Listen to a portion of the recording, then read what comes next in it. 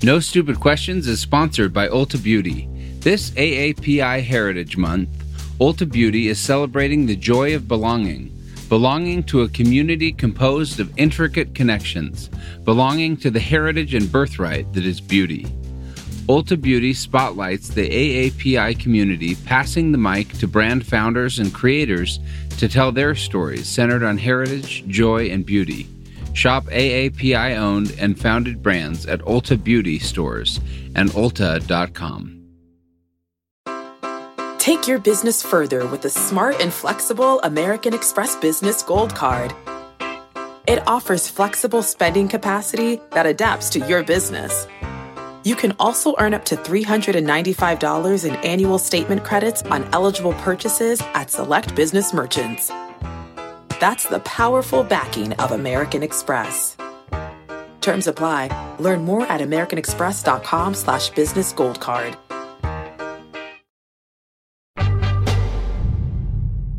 It sounds lewd. Sounds like a delicious cocktail. I'm Angela Duckworth. I'm Stephen Dubner. And you're listening to No Stupid Questions. Today on the show, what's wrong with cheating on tests? The victims are the law-abiding suckers.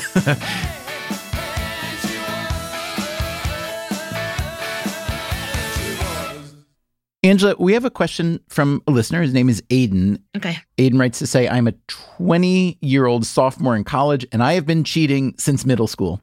Through the years, Aiden writes, I have created close to 100 new ways of cheating, mostly using the tech realm.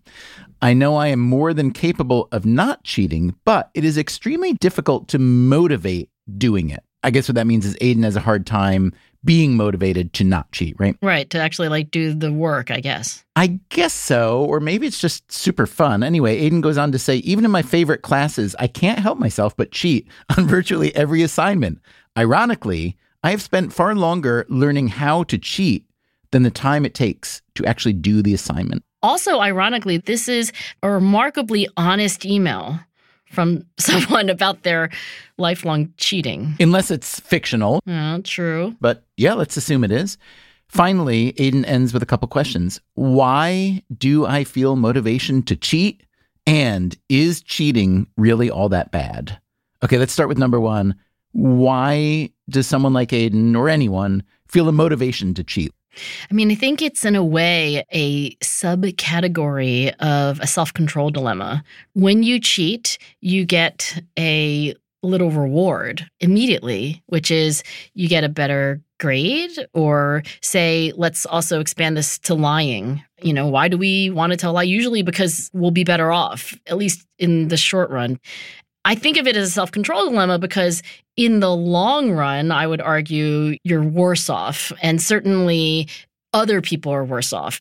So you can tell I'm really anti-cheating here, but I think the motivation is the same reason we have the motivation to do other impulsive things, which is me now thinks it's a great idea because me now benefits. You know, Aiden has a PS to the email, which I'd like to read too. About a year or two ago, I showed my dad, who is a college professor, oh my gosh, the possibility of AI, artificial intelligence, being used to write essays for students. I had him give me some of his previous essay prompts, and I put them in the AI. When I showed him the results, he read it and said, "This is better than many of my students' essays." Throughout my life, Aiden continues, I have watched him, his father, spend hundreds of hours pouring his heart and soul into grading and writing detailed notes for his students' papers.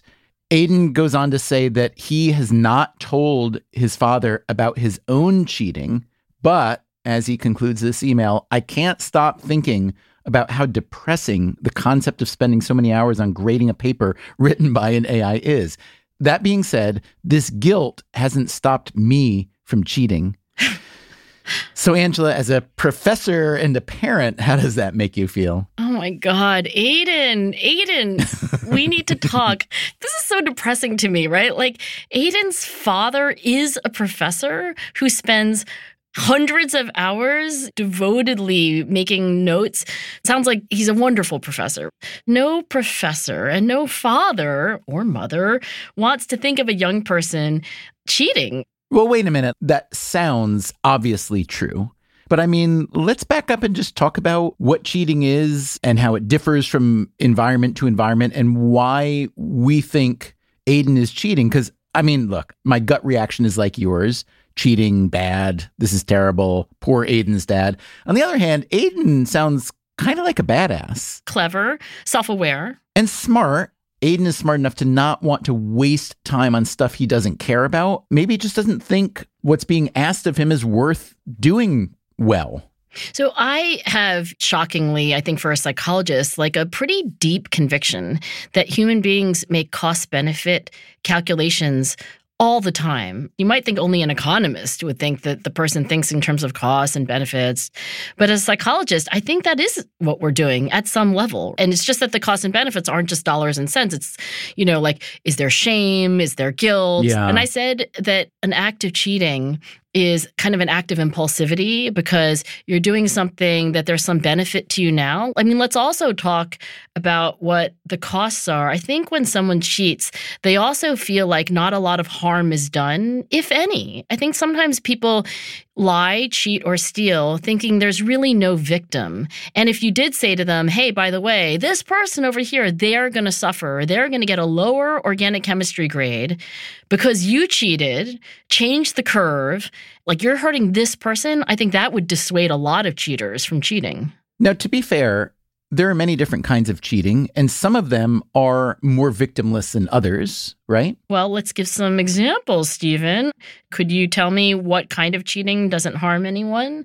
Well, I'm not saying it doesn't harm anyone, but I would say a continuum is a good way of putting it. We actually wrote about cheating a good bit in Freakonomics, our first book, and a variety of settings. One was sumo wrestlers colluding. They cheated. One would throw the match. It was essentially a kind of quid pro quo arrangement. So who lost in that case? Both of the actual participants benefited. Right. Who lost, you could say, are those who have an investment in the integrity of the sport. That can be important. Who lost could be some gamblers, whether professional or amateur. That could be significant. Certainly would be the case, right? Like anybody who bet on the other wrestler. Sure. But you could imagine how they could think, well, I'm not cheating my opponent out of something, and therefore that seems more victimless. So I do think it's always worth looking at the motivations and what people think is the payoff. And, is it true that there is no victim? Like, what if you're on a highway and there's traffic and someone comes zooming up the breakdown lane and then noses in front of you? How do you feel about that? Well, of course, that makes me mad. I think of the time that I was in line for a bathroom. I think it was 20 people deep. It was in an airport, actually. And this woman just went to the front of the line, pretended not to speak English, and she was kind of pantomiming that sorry, she didn't understand. Then I remember later watching her speak in fluent English to her daughter. It just drove me crazy. So, okay, in that case, you could argue that it harmed me that she got in front of me. Oh, how much, right? How much does one person cutting in front of the line really harm you? She occupied one stall. Maybe that's in part what goes through the mind of a cheater. I'll cut the line. Who does it really harm? But the whole problem of self-control is that when you make local decisions and they're kind of oh, just this once, how much harm could it possibly do in the long run? The thing that you make a mistake about is that when you do that, you're more likely to do it again. So it becomes a habit. And it's not a coincidence to me, I think, that Aiden writes about cheating. What does he say? I have created close to 100 new ways of cheating. Right. I've cheated my entire life. This is the slippery slope of cheating. If any of us could stop after one half step on the slippery slope, great, but most of us can't. What does cheating have to do with not just our self-control and not just our self-identity, but with what we think about as our goals? What do you mean? Well, Aiden is cheating a lot, and it may be that depending on his goal, that could be a benefit to some degree. Maybe he's going to end up working in some realm where understanding how to cheat and why people cheat is a great benefit. Maybe he'll work in law enforcement. Maybe he'll work in software. Maybe he'll be in the FBI. So that's why I want to know what you think personal goal setting has to do with our conception, let's say, of how willing we may be to cheat. Because look, if you look at the most elite educational institutions in the world, including your own alma mater, Harvard, including West Point, including Stuyvesant High School, one of the best high schools in New York City. All of these places and many, many, many, many, many others have had big, big, big cheating scandals. So if the idea is that I want to achieve a goal that includes harnessing the reputation and power of this institution, and if the way to get that goal is to perform very, very, very well on the things that are measurable, and if the way to perform better on things that are measurable are to bend some rules, then maybe I'm willing to do it. And maybe it's not a moral issue. Maybe it's utilitarian. I think that's exactly what goes through the head of somebody who is cheating, right? I mean, maybe being honest is a goal. Maybe that's a goal, but you have other goals, right? I remember reading there's like a woman who had lied about where she lived so that her kids could go to a better public school district. But the question was, how bad is that? What happened actually to this mother? She had, I think, just gotten divorced. She certainly didn't have a lot of money, couldn't pay for a private school, wanted the best for her children, used, I think, her father's address instead of her own, and then would drive every morning her kids and, of course, cross the county line or whatever, drop her kids off. The school somehow had suspicion about this. They investigated, they prosecuted, and I believe she even served jail time. The version of the story that I read from this journalist's point of view is that if you are cheating in a system which itself is unfair, is it still cheating? I think there's also a calculus a lot of people perform when there's an institution involved. So if I'm an individual or a family and who is being cheated if I choose to cheat is some big faceless board of education or government. I think about this a lot with people who cheat on their taxes. They have a very almost airtight story they tell themselves, which is, well, I'm already paying some taxes. Right. And the rate is too high. And so I'm going to find a way to protect myself from that. And what they don't think about then is who are the victims there. The victims are the law-abiding suckers who pay their full share. And of course, the people in society who are supposed to be on the receiving end of redistribution through taxation, they also suffer. You start to minimize it, I guess, by not paying attention to who the victims are or just saying like, yeah, but everybody suffers so little. Like, who cares? Can you just talk to me a little bit more about what we know about cheating becoming essentially a habit? How does that happen and how quickly does it happen? The research on this has been done by a number of people, but I think most famously by Dan Ariely, who is a psychologist. I think his affiliation is still Duke University. He's a bit of a globetrotter. And who was himself one of the authors on a paper on honesty that had to be retracted because some of the data were somewhere between messy and faked. Yes, I know. You can't make this stuff up, but that's true. He was a co-author on a paper that had to be retracted. Literally, the paper was on honesty, and literally the paper was retracted because somebody had fudged the data. In this paper, there were multiple behavioral scientists.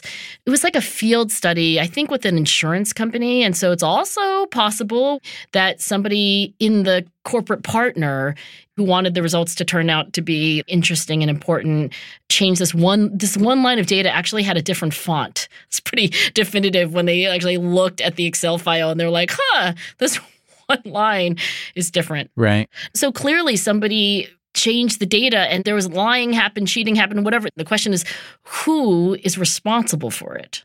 Right. But if I'm the author, I know he was one of several authors on a paper, but if you're the author on a paper and it has to be retracted, I mean, this is looping back to when you cheat, who's actually harmed by it.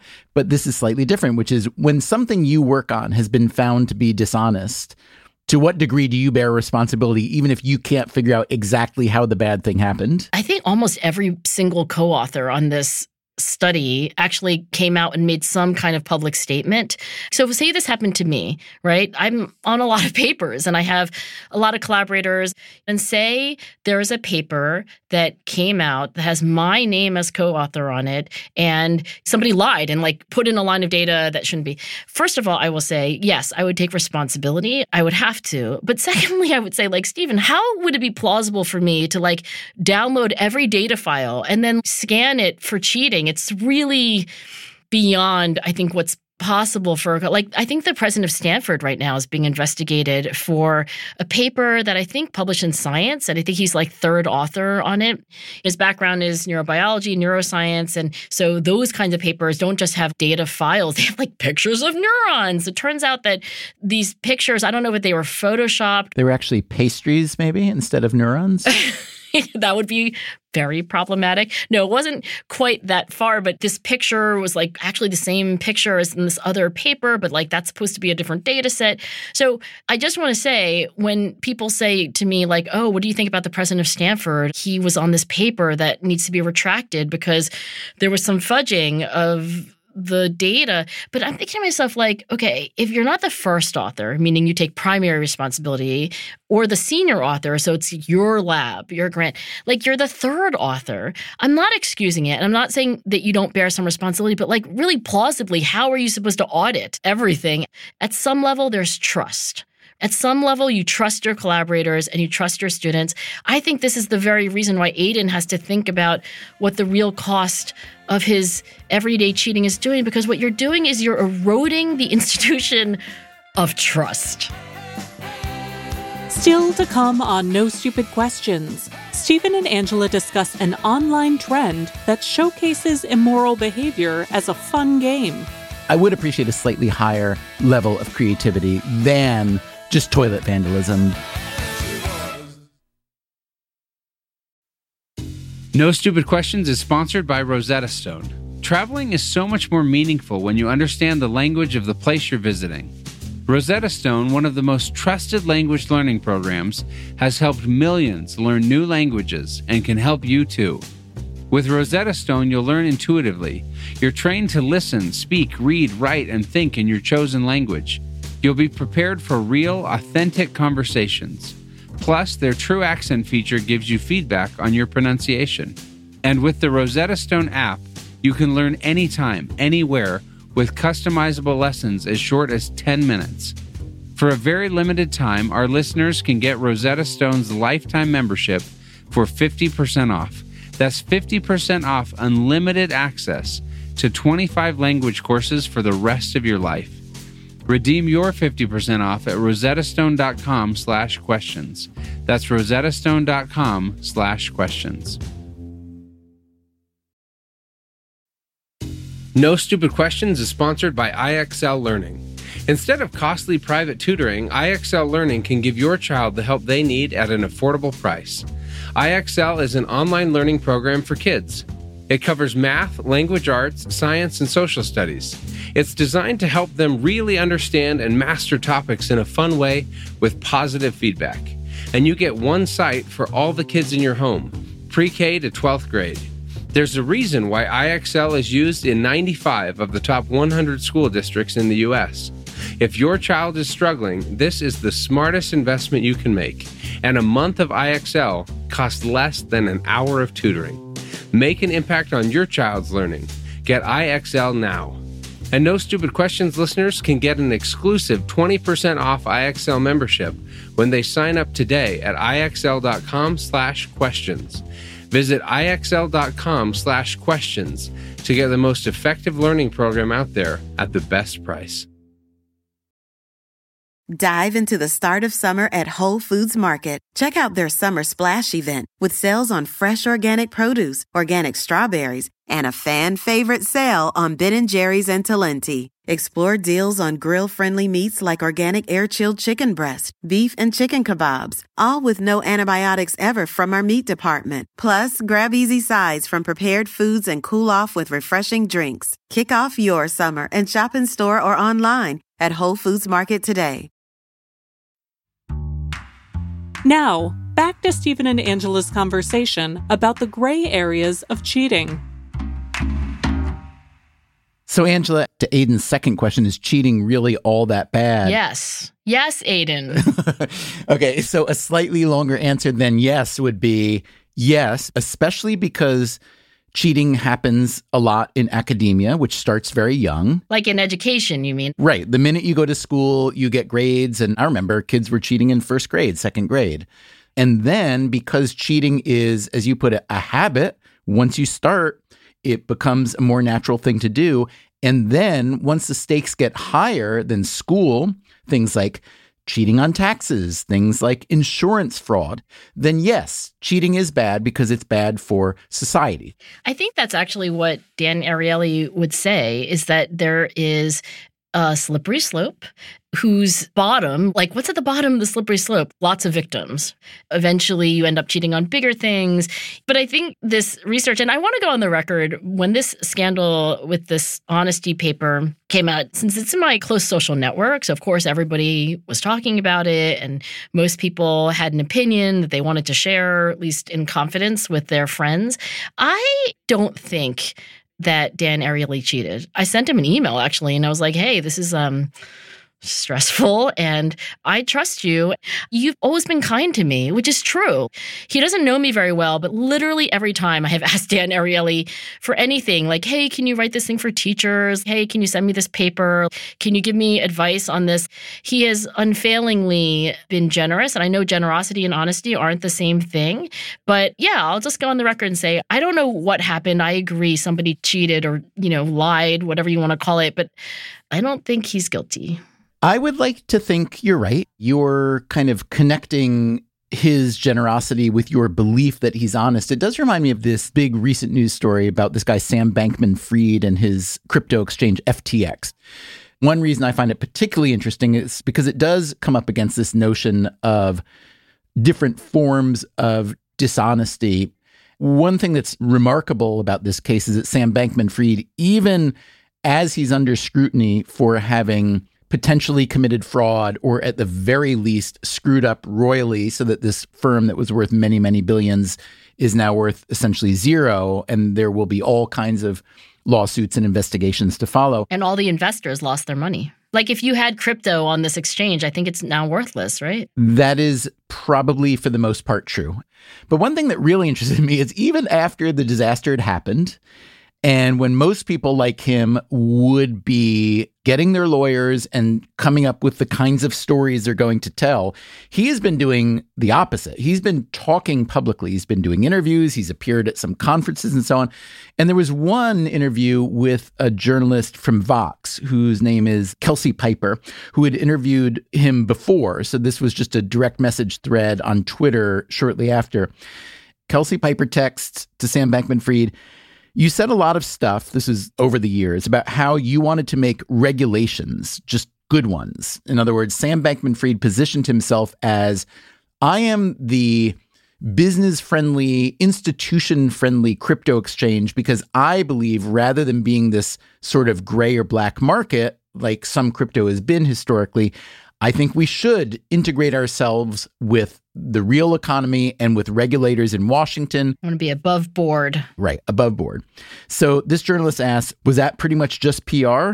Sam Bankman-Fried writes back, yeah, just PR, regulators, they make everything worse. So that sounds pretty bad. At least now he's being honest, right? But then there's more.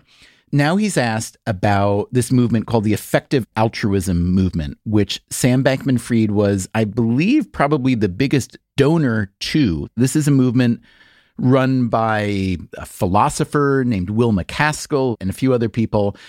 And they had been arguing from a philosophical standpoint that if you want to solve problems in the world for real, the best way to do it is to be effective in your altruism, as the name implies, but also to encourage people who are capable of making a boatload of money and then taking that money and directing it to charitable causes. So in this interview, he's asked about this.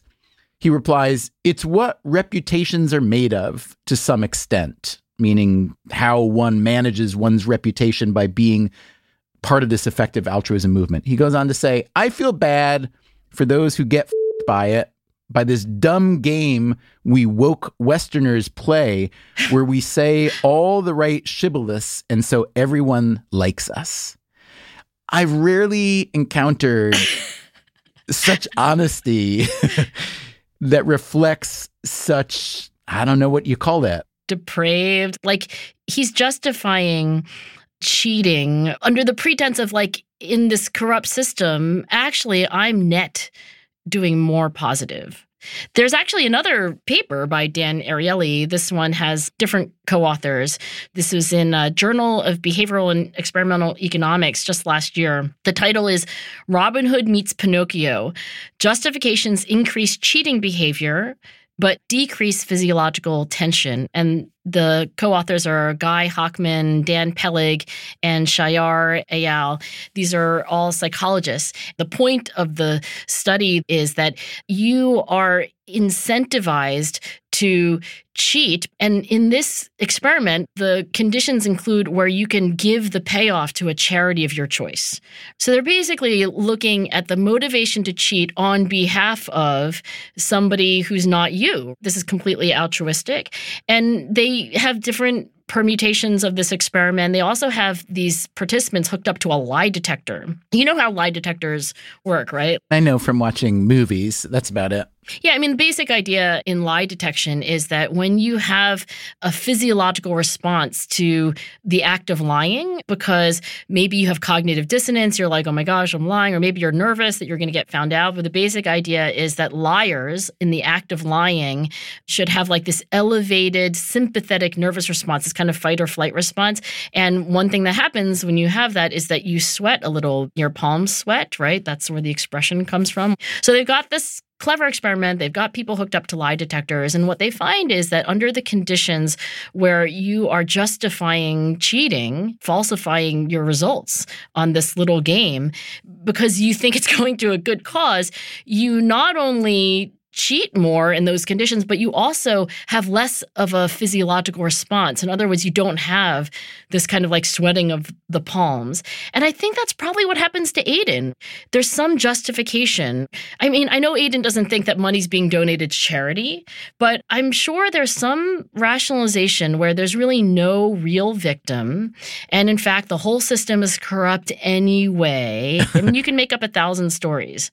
I wonder if this conversation we've had about cheating and the incentives thereof and the victims thereof and the justifications thereof and so on, so on, so on, might suggest that we should go back to the beginning and talk about education and how it works. And I don't mean to dump everything on our education system, which is a convenient and common thing to do. Say, oh, our education system is broken. We do everything wrong. Da, da, da, da, da. I think that's probably a significant overstatement. Not always helpful. Right.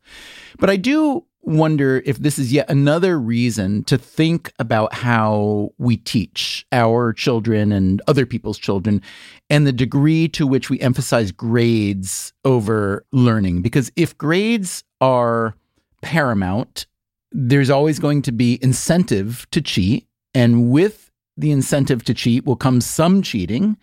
And as we've discussed here, it can become a habit. Then do we turn into a society of cheaters where it hurts everyone down the road? And so therefore, should we use this as an occasion to look at how cheating really starts to happen, which is not always, but often in school, and think about using that as a motivation to change the way we think about teaching generally? So are you proposing, for example, that if we could not have quizzes and tests and final exams and so forth, then there wouldn't be the occasion to cheat, and therefore we wouldn't have children learning to cheat, and then later on we'd have a more honest society? Are you thinking that it's in a way the assessments to blame? Is that what you're getting at? Yeah, and I'm hardly the only person to suggest that intense, high-stakes assessments can be bad for education. I mean, obviously, that's a big conversation. And I'm also not saying that we need to eliminate quizzes and tests and exams, because there are all different sorts of functions that those can serve.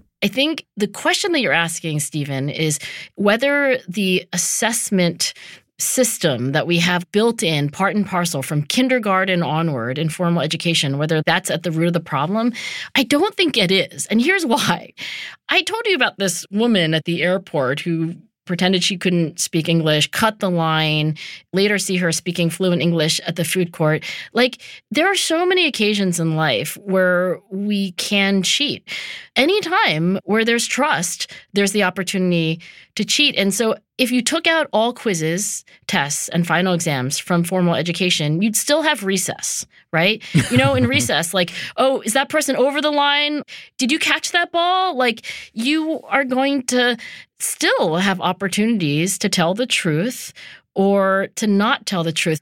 It's true that we have these high-pressure testing situations in which cheating becomes more advantageous, as it were. But I don't think we fix the problem by taking those out because there's so many other occasions to cheat. I would love to hear from listeners about a time that you or someone you know cheated and how it worked out. I like that prompt. And I heard this expression recently from my daughter, Lucy. Have you heard of a devious lick? Ooh, I have not heard of a devious lick. It sounds lewd. Sounds like a delicious cocktail. Oh, well, it could sound like that too. I think it's like a TikTok phenomenon. Oh my God, it sounds so old telling you about this, but you sound even older because you haven't even heard of it. Well, there is a thing called TikTok, and then on TikTok, they show these little videos. I think adults of our age should only be allowed to use the phrase TikTok when speaking about an actual cuckoo clock. Yes, right. So I guess a lick is like stealing something. Like a devious lick is this social media phenomenon where usually it's an act of vandalism. So like you'll have a school where like somebody posts, clogging up all the toilets with bathroom tissue. So it's not exactly cheating, but I think it falls into this broader category of dishonesty. So I like your prompt, right? Record a voice memo about a time where you were dishonest. I like it. Whether you cheated, lied, or stole, whether you did a devious lick or something like it, and then how it turned out. And if you could add whatever self-awareness you have now, looking back on this act. Nice. Use the voice memo function on your phone. Send it to us at nsq@freakonomics.com. I have to say, Angela, as you were telling me about the devious lick, I was so disappointed because I thought, oh, well, this is going to be a great case where modern technology has updated the way that we behave. But if you're still just clogging up toilets in your school, I mean, kids, we were doing that a long time ago. They're doing it at scale, though, now, Stephen. I'd like to think you could be much, much, much more devious than that. I don't want you to get carried away, but I would appreciate a slightly higher level of creativity than just toilet vandalism, because that is really... that's old school, and I think new times call for new vandalism. Okay, Stephen, I have something to say both to you and your call out for, more inventive, devious licks, and also to Aiden. And I'm sorry, it's going to be very school marm because I'm definitely team honesty here. You're going to appeal to his inner self somehow, aren't you? You're going to tell him that he's going to feel better about himself if he stops. I'm going to give him a technique, like a way of thinking about a choice, because there are always these options to cheat and then, of course, to not cheat, right? To be honest. So in behaviorism, in this branch of psychology, it's been around for decades now. There's this guy named Howard Rachlin, now deceased, but he was a great behavioral scientist. And he said of self-control dilemmas, anytime you're going to decide, like, should I cheat on this exam? Should I cut the line? In any of these choice options, you can either frame things narrowly, which is just this once. Like, just this once, should I cut the line? Just this once, should I cheat on the test? Like, who would suffer? Or you can do what Rachlin called patterning and other scientists call like choice bundling. It's kind of like what Immanuel Kant, the philosopher, said about the categorical imperative, which is to say that you want to think of every choice as something that you would make again and again and again to infinity. Now, Kant said, of course, when you make the choice, you should ask yourself, is this something that I would rule that everybody would do for all of society? Act as you would want all other people to act. But with yourself, you could just say, like, is this the way I want to act every time I'm waiting in line for the bathroom? Is this the way I want to act every single time somebody asks me to tell the truth? And is there evidence that this changes behavior? There is, not a lot of it, I will say, but there's been a little bit of research suggesting that, for example, when you ask somebody, not in the realm of cheating, but like in a more typical impulsivity question, do you want to have a healthy snack snack or an unhealthy snack, if you ask people to make a one-off decision, very frequently they choose the unhealthy snack. But if you say, like, whatever you decide, this is the snack you're going to have for the rest of the week. So the next time you're like, oh, it's 3 o'clock, maybe I'll have a donut just this once. You can also frame that as like, do I want to have a donut every single day at 3 o'clock, or do I want to have an apple? I mean, yeah. Is there any doubt? You're like, yes, please. 2 donuts. Wait. Just so I understand, you're saying I can have donuts for a week and I'm supposed to say no? Is that really what you're trying to tell me? Yes. And at the extreme, it's like a donut every day at 3 o'clock forever, Stephen. I can see why we are a society of cheaters, because honestly, if that's the choice between donuts and not cheating, yeah, donuts sound delicious. I know there's got to be some people who would be like, oh, it sounds great, donuts to infinity. But there are many people where when the framing changes from just this once to forever, that when they ask themselves about a pattern of behavior, they would choose the healthier pattern. They would choose the more honest pattern. I don't mean to belittle the whole idea by focusing on the donut, which just kind of captured my imagination. But it sounds like you are saying directly to Aiden, consider that this is not a choice that affects you in this moment or on this day, but consider if this is the person that you want to be, essentially. Is that what you're saying to Aiden? Yeah, I mean, one could argue that what character really is the pattern of your behavior over time. And so you get to choose, like, what pattern do I want? And if, Aiden, upon reflection, you think, like, I want to be the sort of person who consistently, in all kinds of situations, cannot be relied on to tell the truth, look at me with this loaded tone in my voice. Look at you. Then that is a choice. But I think there is so much to cheating, lying, and stealing of this kind of like just this once victimless framing. And I think if we expand the framing to be like, it's not just this once, it's starting down a slippery slope. And also if you expand the framing to be like, oh yeah, well, there is this victim and there is that victim, I think it will incline us toward honesty. So thanks for the question, Aiden. It was provocative, plainly, and I hope you're listening. I'm guessing, Aiden, that you will choose the pattern that your father seems to exemplify. That's my school marm angle. School marm cum behavioral scientist. No Stupid Questions is produced by me, Rebecca Lee Douglas. And now here's a fact check of today's conversation. In the first half of the show, Angela tells the story of a woman convicted of falsifying documents to enroll her daughters in a higher-performing school district. Angela was thinking of Kelly Williams Bowler, a single mother from Akron, Ohio, who was jailed in 2011. Later, Angela refers to a scandal involving Mark Tessier-Lavigne, the president of Stanford University. Evidence of research misconduct was found in multiple papers that Tessier-Lavigne was credited on, not just one. And Tessier-Lavigne was the senior author on 3 of them, not the third author, as Angela said. Tessier-Lavigne says that the images that have come under scrutiny originated in his collaborators' laboratories, but that he takes responsibility for, quote, any concerns that arise with respect to any work with which I have been involved. That's it for the fact check. Before we wrap today's show, let's hear from some of our listeners. We recently released a brand new NSQ episode in the Freakonomics radio feed. The episode explores how your immediate environment affects your mood, focus, and success. During the conversation, Stephen says that he needs complete quiet and comfort to get things done. But his Freakonomics co-author, Steve Levitt, can concentrate, quote, whether it's 100 degrees or 50 degrees, whether it's noisy or not noisy, whether a building is designed well or whether it's a cave. We asked listeners whether they identified more with Team Stephen Dubner or Team Steve Levitt. Here's what you said. Hello, Stephen and Angela. This is Jared in Queen Creek, Arizona. When it comes to needing a quiet space for working, I am definitely on Team Dubner.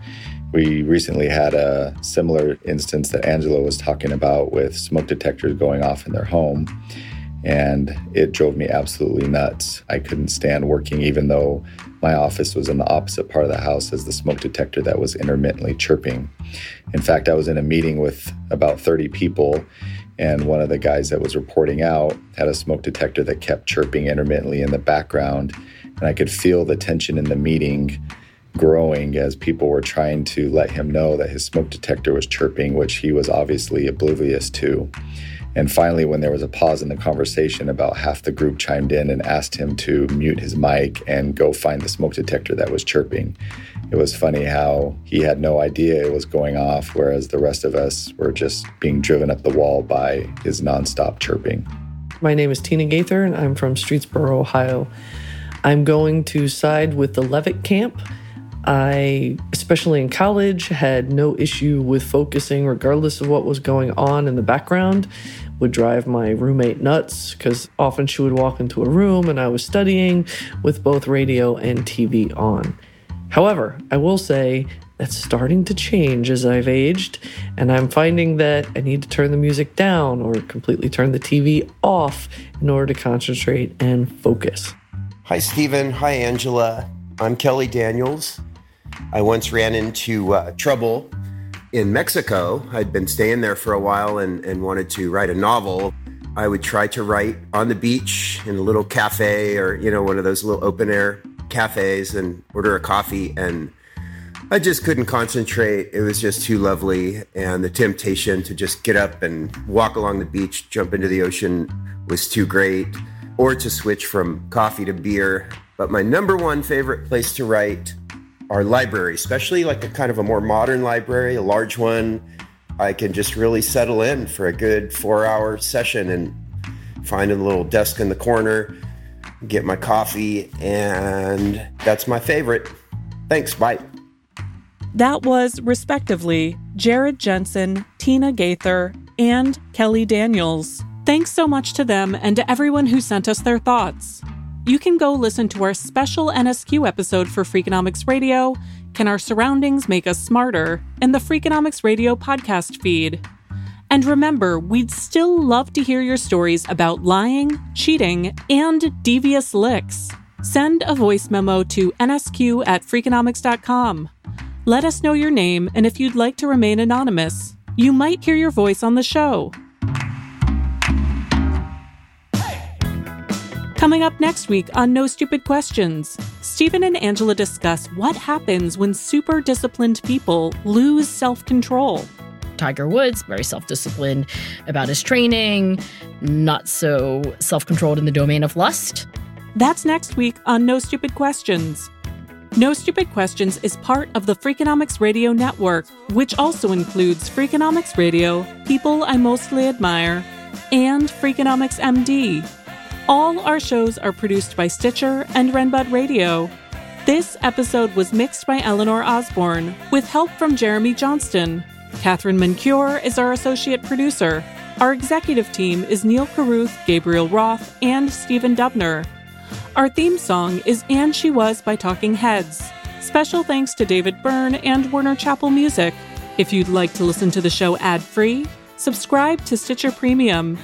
You can follow us on Twitter @NSQ_show and on Facebook @NSQ Show. If you have a question for a future episode, please email it to nsq@freakonomics.com.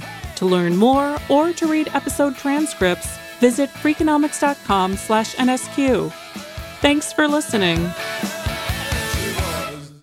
You're still mad about that lady who cut in front of you in the airport. So mad about that lady. Yeah, I'll never forgive. The Freakonomics Radio Network, the hidden side of everything. Stitcher. Dive into the start of summer at Whole Foods Market. Check out their Summer Splash event with sales on fresh organic produce, organic strawberries, and a fan-favorite sale on Ben & Jerry's and Talenti. Explore deals on grill-friendly meats like organic air-chilled chicken breast, beef and chicken kebabs, all with no antibiotics ever from our meat department. Plus, grab easy sides from prepared foods and cool off with refreshing drinks. Kick off your summer and shop in store or online at Whole Foods Market today. Start clean with Clorox, because Clorox delivers a powerful clean every time. Because messes happen. Because Hey, listen, remember how you told me to toss those takeout containers before we left for vacation? And you were like, I'm serious. If that leaks over the counter, it'll be a slimy abomination by the time I get back. And I was like, yeah, of course. Don't worry about it. I won't forget. Well.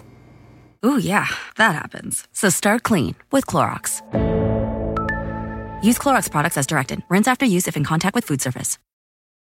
Look around. You can find cars like these on AutoTrader. New cars, used cars, electric cars, maybe even flying cars. Okay, no flying cars, but as soon as they get invented, they'll be on AutoTrader. Just you wait. AutoTrader.